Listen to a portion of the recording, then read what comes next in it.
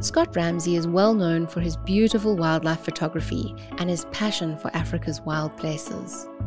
In this episode, Scott speaks about some of the remote locations he has traveled to in search of the perfect picture, and the patience you need to have when photographing African wildlife. He also gives us some practical tips for wildlife and landscape photography. This podcast is brought to you by Leopard, your guide to tailor-made travel in Southern Africa. To find out more about what we do at Leopard, visit leopard.voyage. To lots of people, being a photographer is a dream job. You get to travel to incredible places and create these beautiful images. It's the opposite of a stressful desk job where your daily routine can leave you pretty unsatisfied and dreaming of a different kind of life. So, Scott, how did you become a professional photographer? So I was, in some ways the decision was made for me. I didn't really have a choice because I was working in the corporate world up in Joburg, Cape Town. I even spent some time in London, and I was pretty miserable sitting behind a desk all day in a suit and tie. And I guess I grew up in a family where, that was kind of like the thing you did after school and university is you wear a suit and tie and go to the office and get a job. And I guess in my mid-20s, I was sitting in Joburg in the office, and I kind of like I told myself if I didn't get out of here quickly, things were going to get weird. And I for some reason just kept daydreaming of elephants and baobab trees in Kruger. My folks had always taken us in June, July holidays from Cape Town to Kruger for family holidays. Because my grandparents lived up in Hartbeespoort Dam, so we'd visit them and then go straight down to Kruger after that. And maybe I didn't appreciate it at the time, but certainly, those memories stuck with me. And my mid-20s, I was like, no, I've got to get out of here. I didn't really know how I would get out. I didn't know what the options were.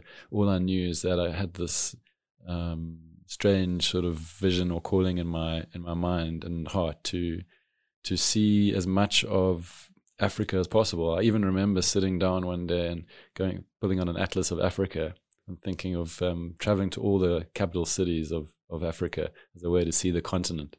But I thought a better idea would be to go see as many of the national parks as possible. And I had a postgraduate degree in journalism. So I always enjoyed writing. And my photography, I always wanted to do better.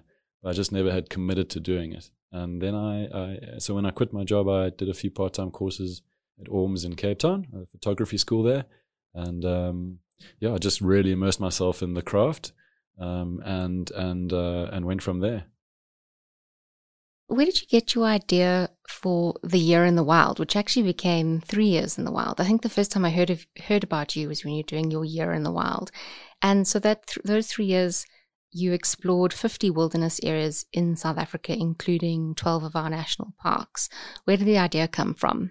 Yeah, so it was probably more than 50 nature reserves and so protected areas, 50 protected areas, and then 19 national parks in South Africa. And so the rest are provincial reserves. So like the Drakensberg and places like that, which should be national parks but aren't, just because of political reasons. And that idea came from sitting in that office in Joburg and that sort of daydreaming, which just I kept doing incessantly. And I also felt like as a white South African male, I should get to know the country that I was born in. And I realized that even though I went to a really good school in Cape Town, and even though I went to a top unit in like UCT, and I considered myself educated in one sense, I really felt really stupid in another sense, is that I didn't even know my own country properly. And I had this burning desire to see my country and to get to know it properly and to understand it, which is a completely different kind of education, but to me was desperately needed. Like I really wanted to do it for my own personal development. So, and the beautiful thing about the national parks and the nature reserves is that they're all over the country, and they are, the sort of the original landscapes, and often the original peoples or the original cultures are still existing, if not in them, obviously, because some people were moved out, certainly around them, and so they all are symbolic of our country, of the origins of our country. So I wrote up a proposal, sent it to someone at Sandparks. The marketing manager at the time was Glenn Phillips. And he was a really open guy, and he was really open to the idea of for me to go and take photos and write articles and do a blog and Facebook and all that about the different national parks. And he opened the doors to all the provincial nature reserve organizations as well. So the meeting actually lasted like 10 minutes. And then he said, great, I'll give you access and accommodation to all the parks and make it happen. So then I had to go and raise sponsorship for the costs of it. So I went to Total, got some fuel money, went to Ford. I borrowed a bakkie from them and a couple of other smaller sponsors. And I planned it and drew up an itinerary and set off. And out of that, you produced this beautiful book, South Africa's Wildest Places, which I find it such an inspiring book. I think your sense of adventure comes through in the writing that accompanies the beautiful photos in the book.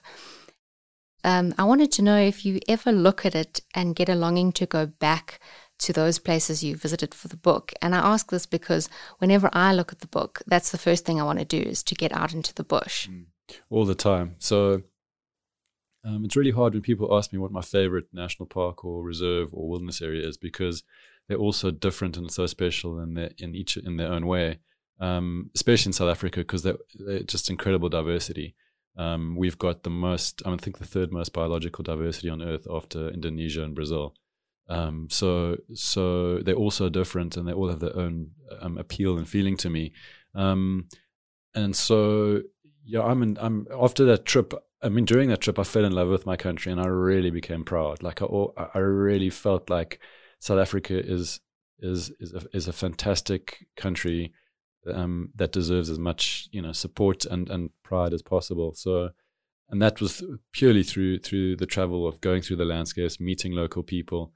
When you sit in the cities and you're reading the news and you interacting with urbanites, it's very easy to get despondent about South Africa, but when you go into the rural areas, you realize people just want to make the country great, go forward and do the best they can. So in many ways, being a city kid, growing up in a city of Cape Town, getting out there and going to all these different places was the best education I ever got. And I really developed a sense of identity as a South African, but also as an African. And I realized how, we've got to try and get all people in South Africa, at least, and if not, as many people around the world as possible, to be cognizant and to know these places. Not just Kruger National Park, but Mapungubwe and a tiny place like Mkambati on the Wild Coast. They all are priceless. They really are priceless from a cultural and biological perspective. So, when I look at my book now, I could go back to these places again and again and again and never get bored. And a big reason for that is the diversity and the beauty, but also because every season is different and the light is always changing. And as a photographer, there's always something new to see. So, I could do that for the rest of my life. Yeah. I share your passion for preserving our biodiversity, and as you mentioned, South Africa is the third most biodiverse nation in the world, after Brazil and Indonesia, as you said, which is incredible given our relatively smaller size. You wrote somewhere on your blog, I think, or maybe in your book, that in 100 years' time, people will look back and think of Africa's conservationists as heroes. What has made you so passionate about conservation? That question it's got different sides to it, but the one that is most obvious to me is that I almost feel that if you're a human being living on this planet and you're not passionate about conservation, then you're not living in reality. I think there's a big disconnect in modern societies where we believe that we're separate from nature, but at the end of the day, we are Homo sapiens and we are an animal, and we're living on the planet. And it's the planet that gave birth to us, and we owe absolutely everything of our existence to it. So when we speak about conservation, it's really about not just conservation of the landscapes and national parks and fresh water and the bees that pollinate our crops, etc. It's the conservation of what it means to be a human and to know our place on the planet. The mercy of natural law, and we've operated outside of natural law since the agricultural revolution 10,000 years ago, and even more so in the industrial revolution 200 years ago. So I think, we've for most of our human history, 2 million years of evolution in Africa, we've lived in the absolute embrace of nature and had to live within natural law, and it's only in the last few hundred years we've lived outside of that. And of course that just that's not going to work in the long term, and it's not working now either. So for me, conservation is really just about what it is really at the core of what it means to be a human being. We've got to I think give back as much as we've taken. In any relationship, I think if you just keep taking and taking, it's going to break down. That's not going to last. So I think it's very much a case now of conservation is giving back to nature. It's not just about sustainability, but it's about actually rewilding a place and taking a denuded landscape and actually restoring it to what it was, or as best as possible. So that's kind of like our duty. I mean, sustainability is a horrible word because it assumes that there's enough left to sustain, and there certainly isn't. But then conservation, from a typical perspective in terms of our national parks and nature reserves. These are, places where humans are still, they're not in charge. We've given these wild animals and landscapes some breathing room from humans, and I think that's really important for society. And I think, it kind of speaks to a theme that we're not the most important species on the planet, and it kind of reminds us of that when we go to these places. And they have a right to exist independent of our needs as well. I love what you say when you say that conservation is what it means to be human, because that's exactly my view as well. Yeah. I think there's also there's huge cultural symbolism as well, in terms of Africa's wildlife and landscapes. It's, the lion is a cultural symbol across Africa, rulers and leaders and presidents and chiefs and marketing companies, breweries, they all want to put the lion, use the lion as a way to show how powerful they are or appeal to people in their marketplace, but yet there are fewer than 20,000 wild lions left in Africa. So what does it mean that we're going to have a continent where there are banknotes and beers called lion with lions on them, but there are actually no wild lions left? Like, what is it?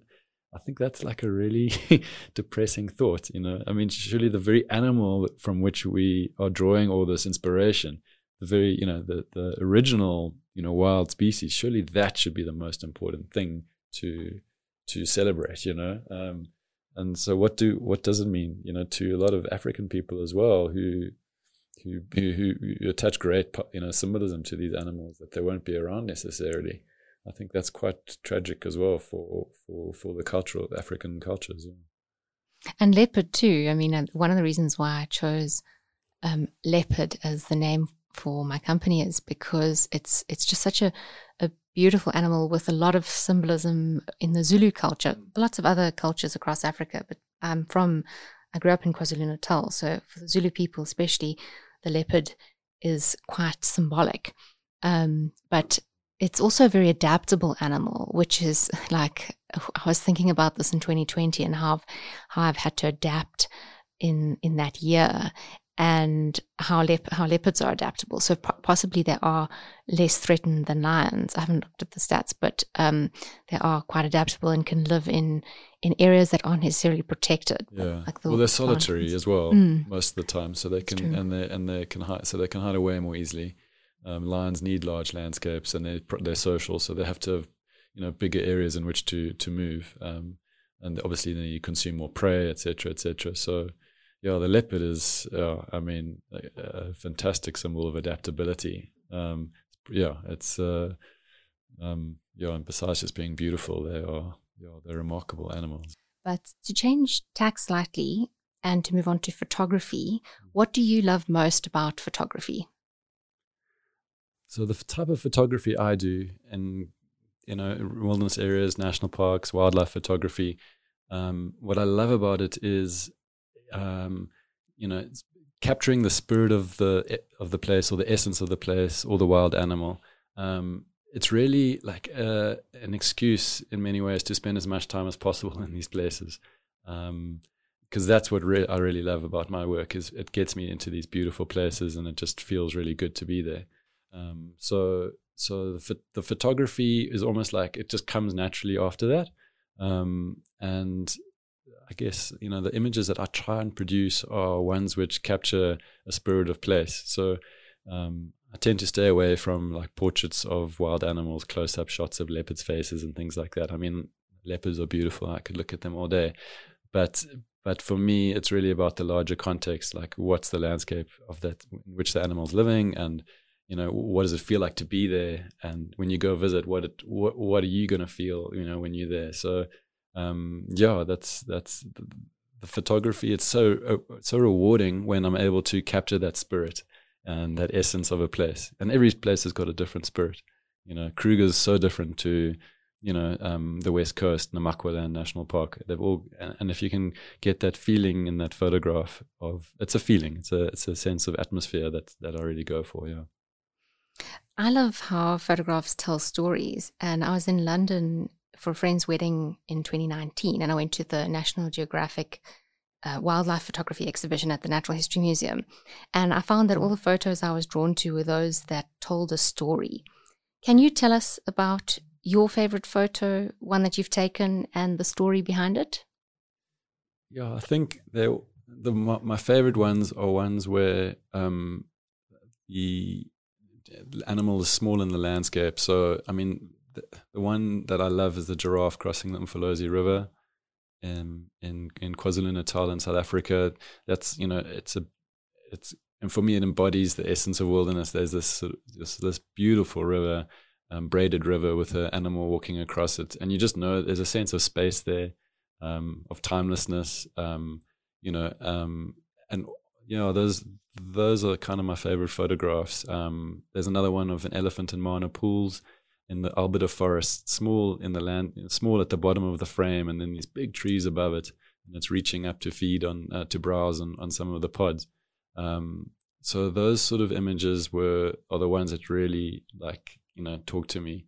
The story is really the story of, the story of I feel like a lot of these places aren't necessarily going to be around in 100 years' time. And so a lot of the time when I'm looking at these places, I realize that, and I'm cognizant of it. And so, you can take a photograph of a leopard close up, but it doesn't really explain what African wilderness is about, which has got that sense of space and timelessness and scale, right? So Africa is huge. And so even an elephant looks small on the landscape of Africa. Yeah. And that giraffe one, I know the one you're referring to, also the elephant one, but I like it because it's an aerial view, and you're right, it just looks this tiny animal in this vast and beautiful landscape. I don't necessarily set out with a goal in mind when I take photographs. Like, I think for me, it's more about just getting to a place and spending enough quality time in it and letting those photos almost appear to me. And there's an amazing, it's funny how the more time you spend in a place, those photos do just appear. And I don't know if it's because I'm just spending the time in the places, or because you just develop a sixth sense of the place, and your eyes becomes tuned and your ear becomes tuned to the rhythm of that place. The more time you spend in it, that's why if you rush into a place and try and take a few photographs and rush out again, you'll just always be disappointed. You got to give it time. Yeah. So I'm not a great photographer. I might even be average, but I've always liked taking photos of my holidays. And a good friend of mine, who was actually a colleague at my first professional job, recently reminded me of how I liked to, when I returned from a holiday, I would show my colleagues during our coffee break a slideshow of the photographs I took on the holiday, because that was a way that I could share stories of the people I'd met and the experiences I had and the places I went to. So this was before social media, and so that's why I had the primitive laptop and slideshow. But I've always loved doing that. Do you enjoy sharing your photographs with others?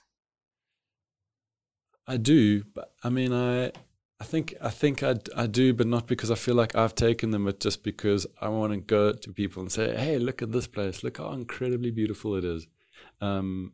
And so, yeah, I feel driven to speak up for these places. Yeah, I mean, that's really what I try and do.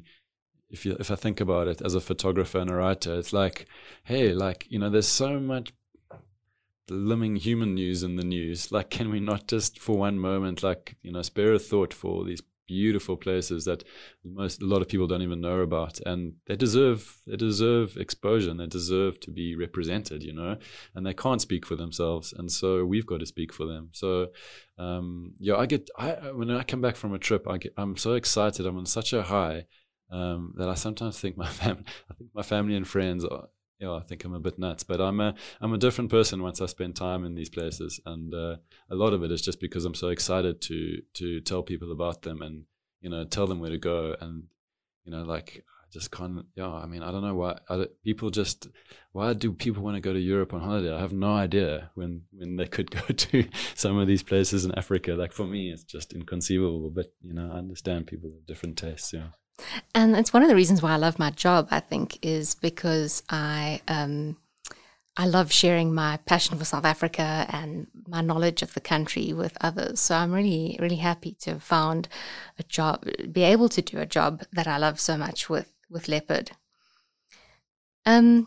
So photography has become ubiquitous now. If we think back even 20 years ago, it wasn't as ubiquitous because camera phones are everywhere now, and there's social media.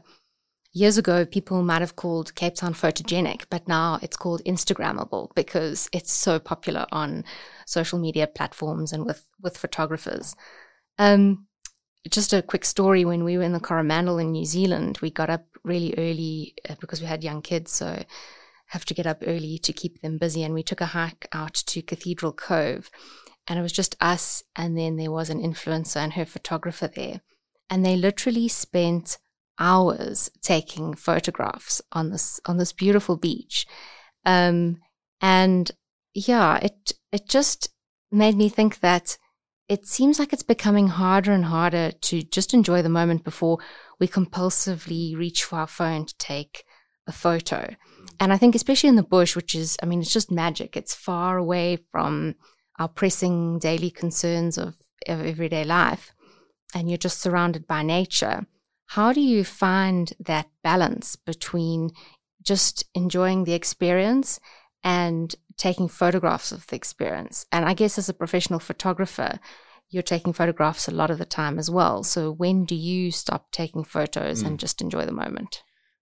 Yeah, so I didn't even know Instagrammable was a word, but maybe that's because I'm older than people are using that word. But I mean, for me, the more I've done my work and the more I've done my travels, the less inclined I am to pick up my camera, to be honest, because it does get in the way of the moment. So I try and spend as much time as possible without a camera in my hand. And then, I'm very discerning when something does happen and there is a beautiful scene. Your eye gets trained. And so you don't pick up your camera for every, single animal that walks into your field of view. You become very discerning, and that's just because your eye becomes trained, and you've taken 1,000 photographs of an elephant's eye already, and so you don't need the next one, unless the light is spectacular, or there's dust, or there's something going on that's different, So, as I said earlier, like, I just love spending time in these places, and I don't need to have my camera with me. In fact, that's just a bonus if I do have it. Most of the time, I just love being in these places, and photography is a way to earn a living in these places, and it's an excuse to be in these places. So, the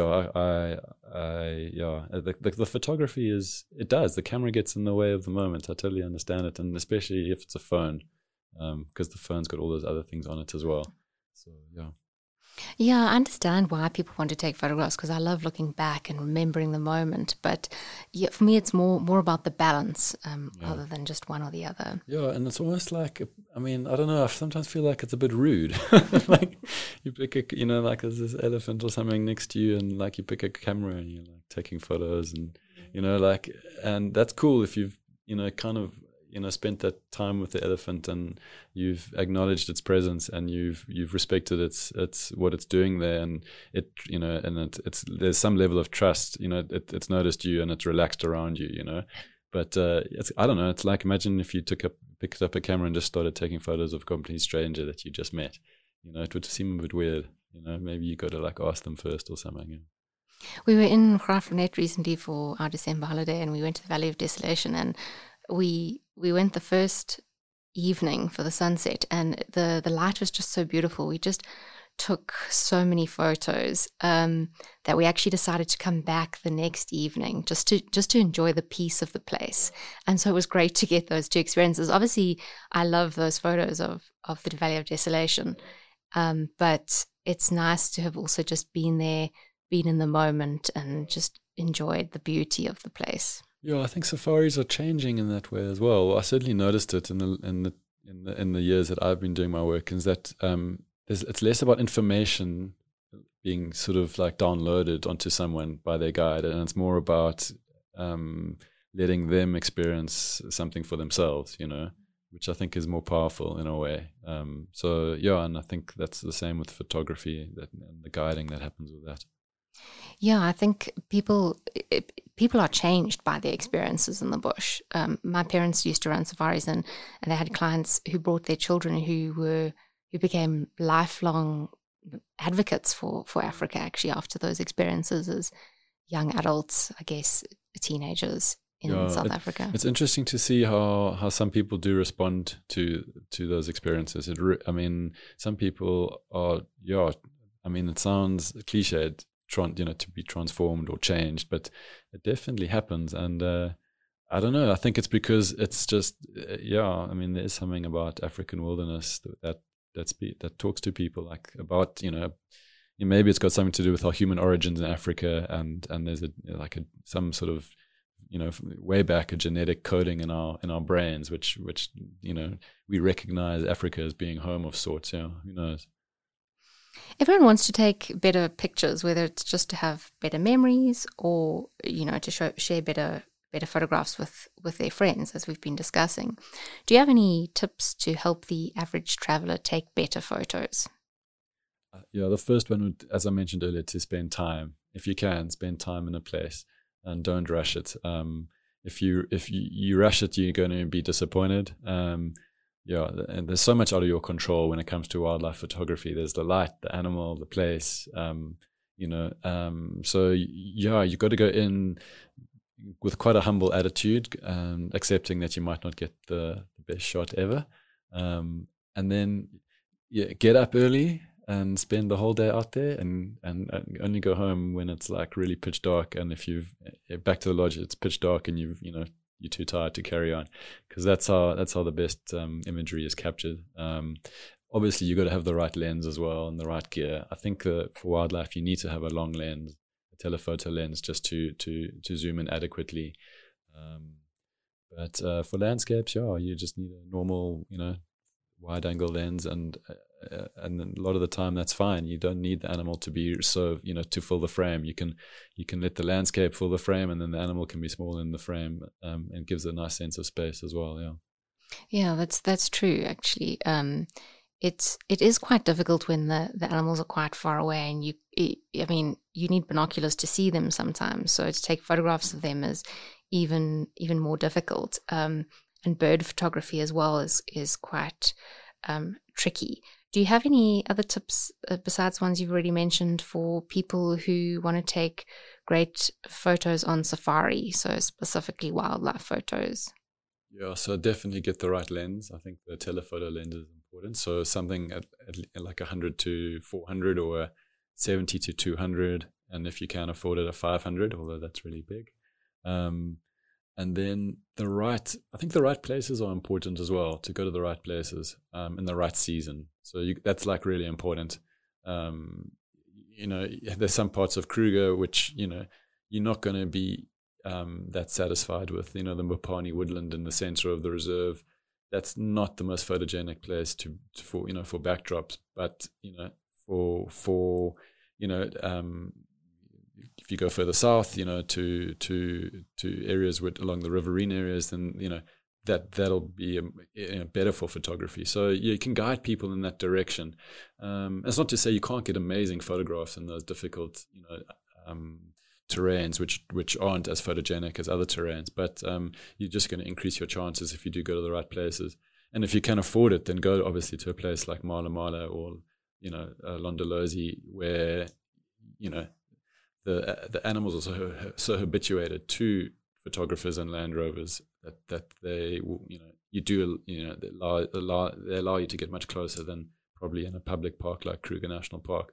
Although these days, people are getting amazing photographs just going on their own to Kruger. So because the animals have had, 100 years of interacting with humans and cars that don't cause them any harm. So they're habituated now. But and it depends on what you want to photograph, which species. So, you're going off to Rwanda to photograph the gorillas now.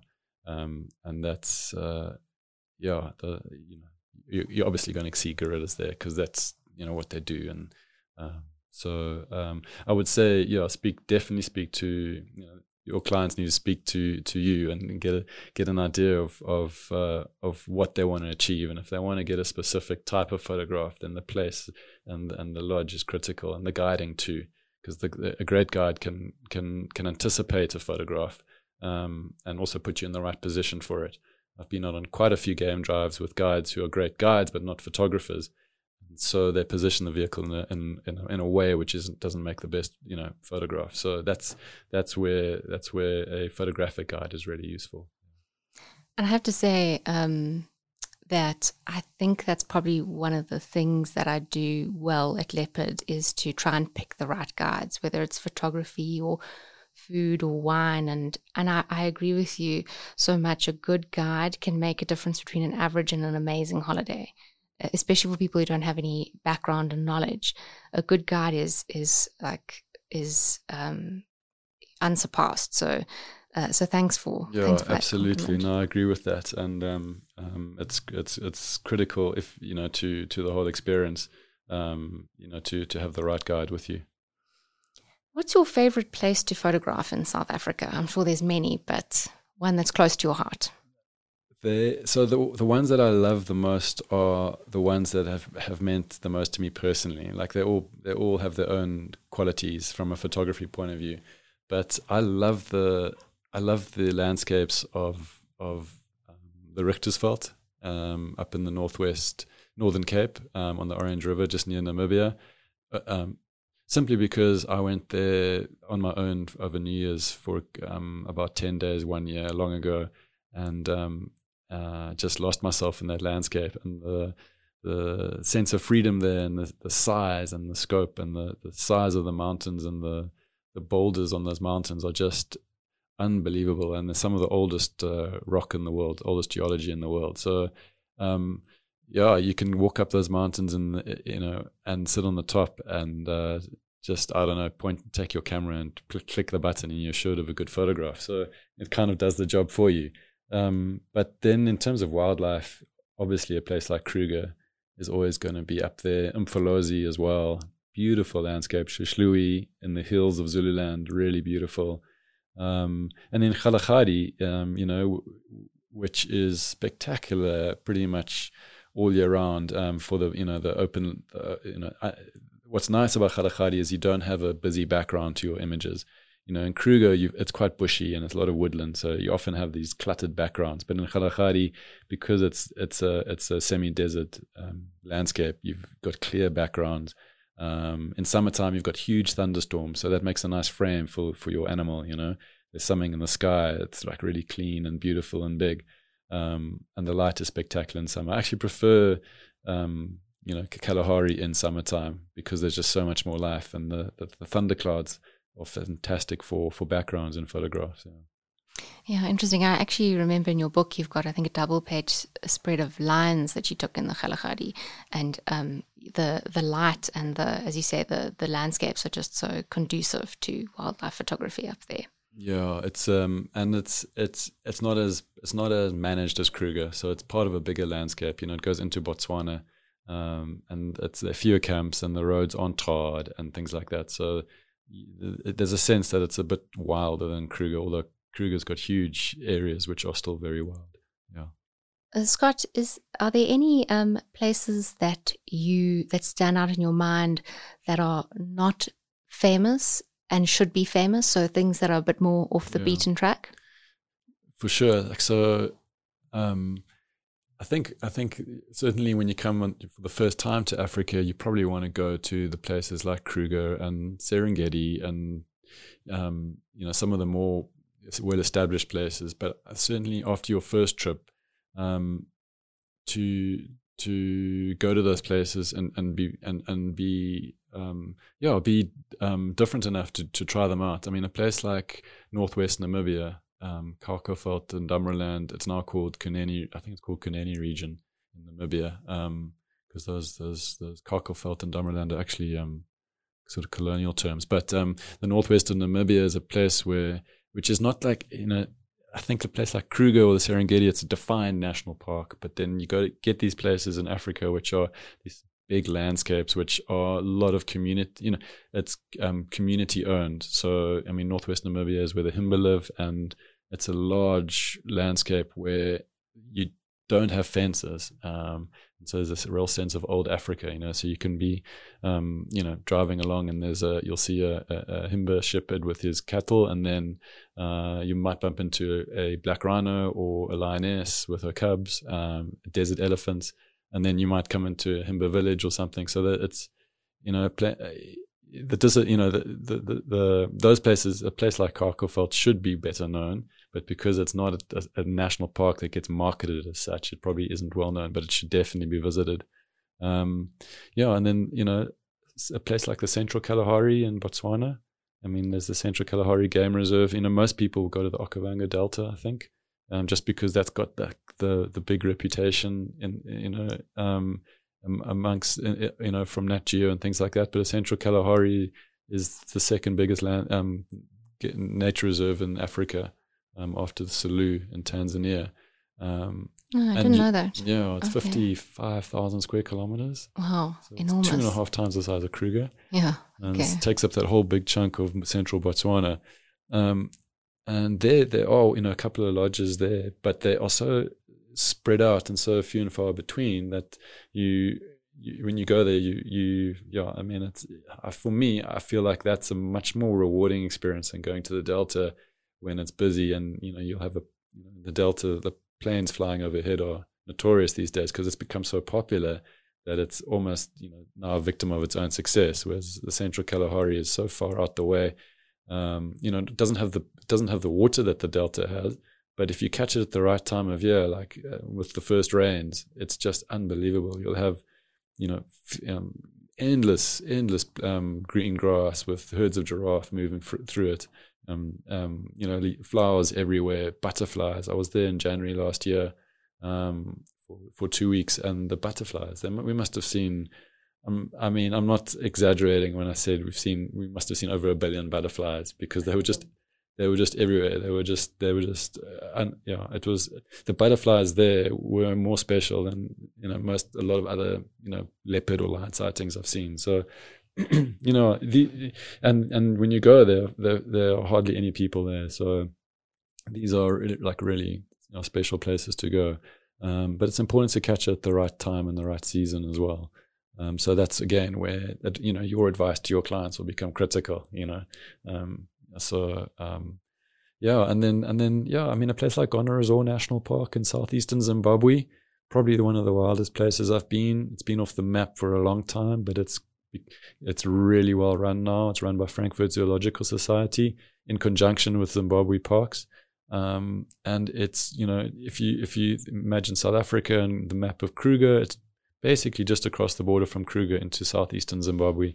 And it's one of the most beautiful and undeveloped but really well-run national parks with, they've got 11,000 elephants there, which is, Kruger's got 16, I think, or 17,000, 20,000 square kilometers. Gonorrhoea is like a quarter of the size. It's got 11,000. So there are lots of ellies. Again, I like it because there's a sense of wilderness there, which you don't necessarily get in some of the busy areas of Kruger these days or other national parks. You can be there and you'll be all alone for a couple of days before you see anyone. Yet the facilities are still good. And there are, one or two lodges around the national park which you can stay in. Chilo Gorge Lodge, which is on the Save River, which is just next to the park, is an amazing place to stay. So these are all little gems that I've discovered along the way, and I would much rather go back to those places than some of the more sort of well-established, popular places. And I think in the future, a place like Gonorrhoea will be as famous as Serengeti or Kruger, just because of the sheer beauty of the place. Yeah, and that's the wonderful thing about Africa, I find, is that the more you explore, the more you realize how many places there are that are really unknown and not very well known. So it's just always surprising. You think you've seen everything, and then you go, hey, but gee, I didn't know about that national park or that nature reserve. And then you go there and it's like, wow, why don't more people know about this place?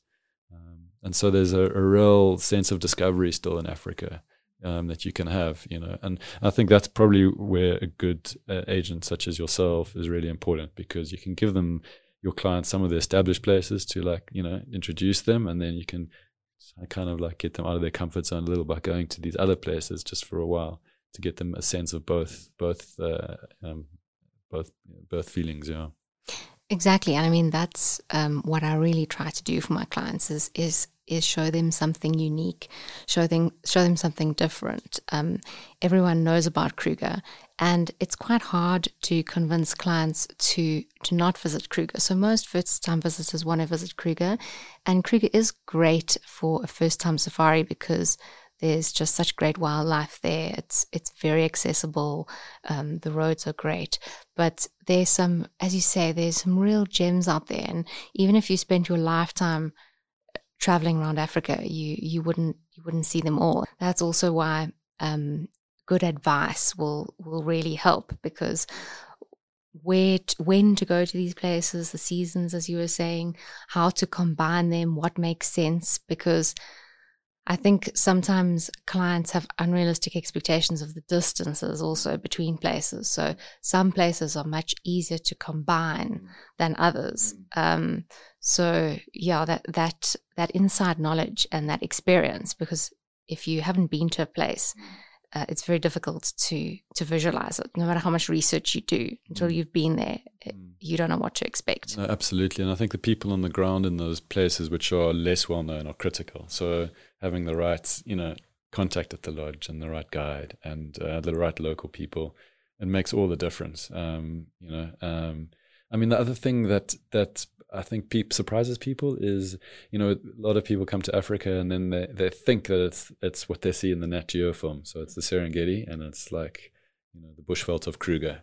But then you take them to a place like De Hoop Nature Reserve on the Southern Cape Coast, where there are whales and dolphins and endless long beaches and beautiful rock pools, with all these fish in it, or Sodwana Bay, coral reefs in Africa, close to Durban. People are really surprised by that. So in a way, I think that's like a real amazing thing about Africa, is that you can give someone a bit of everything.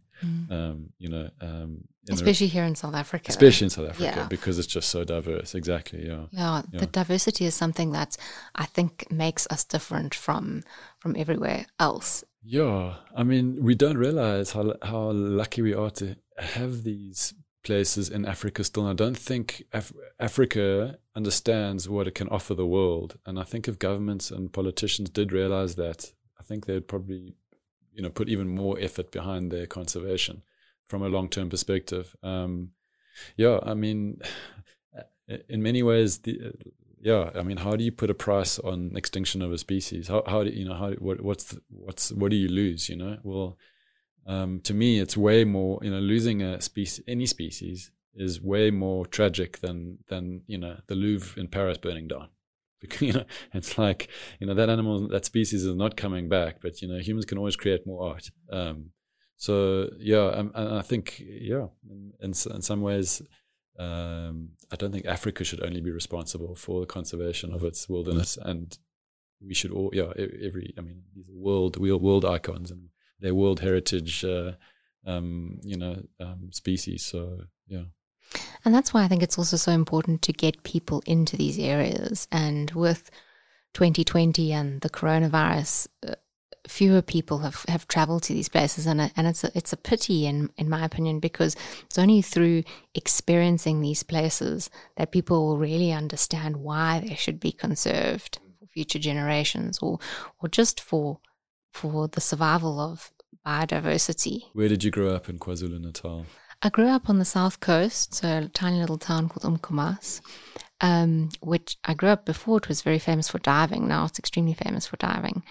So I grew up there, and we used to do a lot of trips to the national parks around there. So Shushliwe and Mfolozi we went to a lot, but our favorite one we went to most often was Umkhuze, which is close to Isimangaliso, and my parents were great bird watchers, still are, and so there's great diversity of bird species there. It's quite close, quite tropical almost, and close to Mozambique and Swaziland, Eswatini. So yeah, I spent a lot of time up there, and it's it's like so off the beaten track. I don't know if any international visitor has ever gone there, but it's this tiny little national park accessed by a terrible road.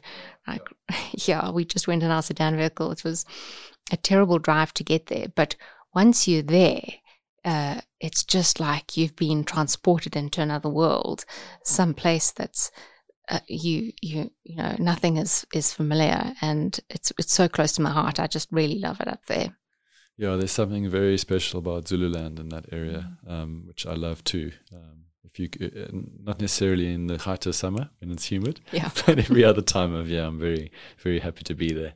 Scott, any final tips for listeners who want to come to South Africa and they have a special interest in photography? Yeah, I would say decide, rather than try to go to too many places, just pick one or two and spend a lot of time in those places, because I think it's tempting to rush around and sort of tick off places, but what I found is that if the more time you spend in a place, the more rewarding it becomes. And I guess it's the same as meeting someone for the first time. The more you know them, the better you understand them and potentially get on with them. And it just takes the pressure off from a photography point of view. It just really helps to have an extra day or two beyond the 2 or 3 days that most safaris to Africa will run. So if you've got like 5 or 6 days, it makes such a difference, because you can go back to the same waterhole, or you can go back to the same area and photograph the same sort of landscape again and again, and a lot of the best wildlife photographers will choose a really photogenic spot and just wait then for an animal to wander into the frame and then take the photograph, as opposed to chasing the animal. So and many times it helps just to sit and wait, because when you chase an animal, they pick up on it. And when I say chase, you actually like go looking for one, and then like you see one, and then you drive after and you try and get a photo. Obviously, it's going to be anxious and it's going to move away. It's going to be a bit stressed. But if you're sitting and you're quiet and the animal comes towards you, you absolutely, got a much better chance of the animal behaving naturally and behaving more calmly, and then you're going to get a much better photograph as well. Yeah, it's going to end up, just its whole behaviors will be completely different, and for that you need time and a place. Yeah. Scott, if people want to reach you, how's the best way to do that? Well, they can get hold of you first if they want, and you can put me in touch with them, or just go to my website, scottramsey.africa. And I'm on Instagram also at scottramsey.africa. So just Google Scott Ramsey and I should pop up somewhere.